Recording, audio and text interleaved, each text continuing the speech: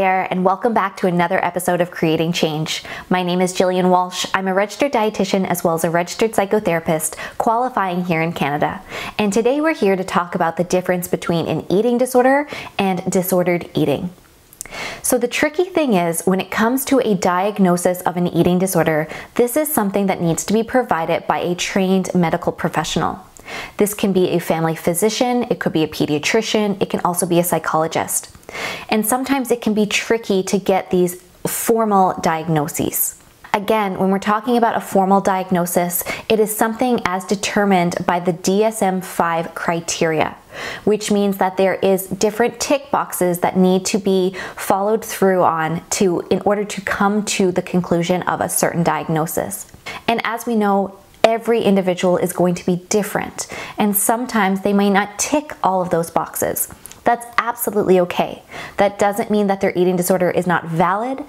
Oftentimes what it means is that it may fall into a different diagnostic criteria. So for example, we have anorexia nervosa, we have bulimia nervosa, we have binge eating disorder. But did you know that there's also a fourth eating disorder diagnosis called OSFED, also known as Other Specified Feeding and Eating Disorders? This can be the catch-all for those folks that live with many diagnostic criteria of the other eating disorders, but simply don't tick all the boxes. Similarly, disordered eating can also be that umbrella diagnosis that is not necessarily a formal diagnosis, but really helps folks get the help that they need. So when we talk about the difference, what we really want it to come down to, and what I want to make it very clear today, is that it's simply the difference between diagnostic criteria.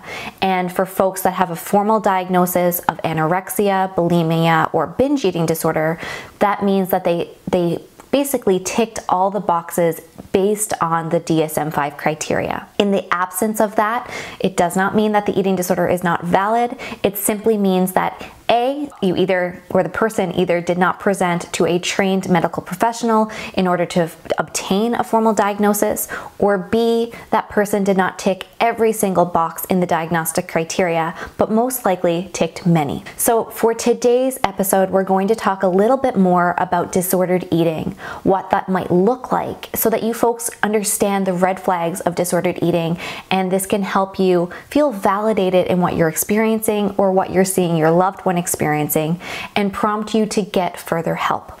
So for example, disordered eating may be distorted body image or a poor self-esteem.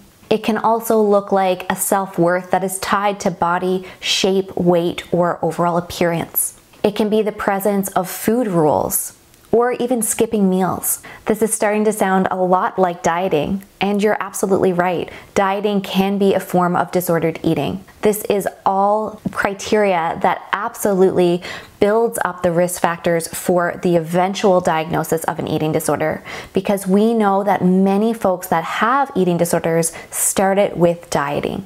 And of course, dieting is going to look different for most people, for most individuals. But we also know that it can very quickly snowball into something quite extreme, which absolutely can lead to an eating disorder diagnosis. So how does that sound? Is that clear, the difference between an eating disorder and disordered eating? Like I said, oftentimes it can come down to the healthcare professional that you sit in front of and how accurately, how honestly you can share what your experience is. Sometimes it can also be how that individual presents in terms of the diagnostic criteria.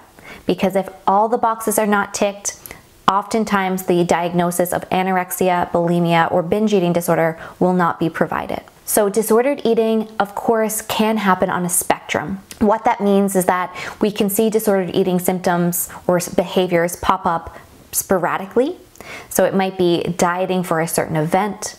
It might be skipping meals for a couple of weeks because there is, some sort of social expectation for a body, shape, weight, and appearance to be portrayed in that event. Other times it can really be how that person is feeling. If their self-esteem has taken a hit, for example, if there's been recent bullying, if there's been a relationship breakdown, that can also impact self-esteem, self-worth, and come out or surface as a poor body image, which of course can impact our eating behaviors. Now, I want it to be clear what the opposite of disordered eating is. And so what we would consider the opposite of disordered eating is regular eating, or otherwise known as normal eating or normalized eating. There's lots of words in the eating disorder community for this, but for today, we'll talk about it as regular eating. What this looks like is eating, within an hour or two of waking.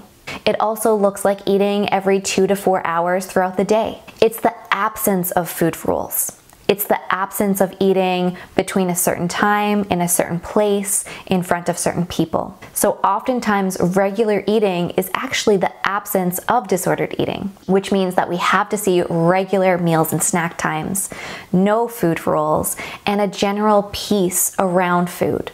Meal times would not be chaotic if we're engaging in regular eating. And to be honest, a lot of our brain space is not preoccupied with food, with body shape, with appearance.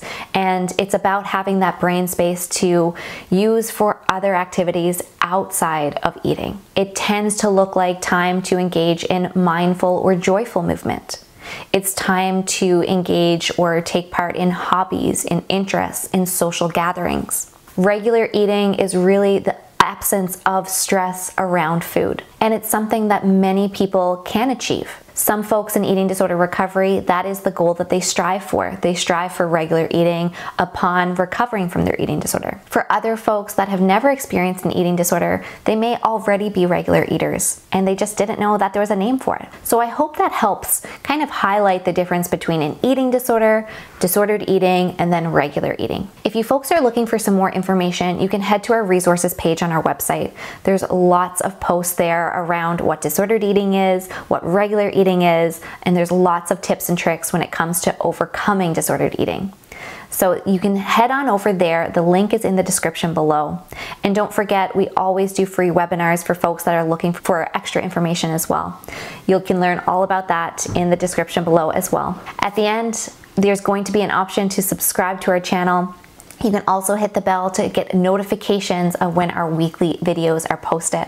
So please do that. It helps me feel that there's somebody out there, that I am talking to somebody on the other end of the camera, and it absolutely keeps my energy up to keep producing these videos weekly. All right, folks, thank you so much for being here, and I'll see you again next week.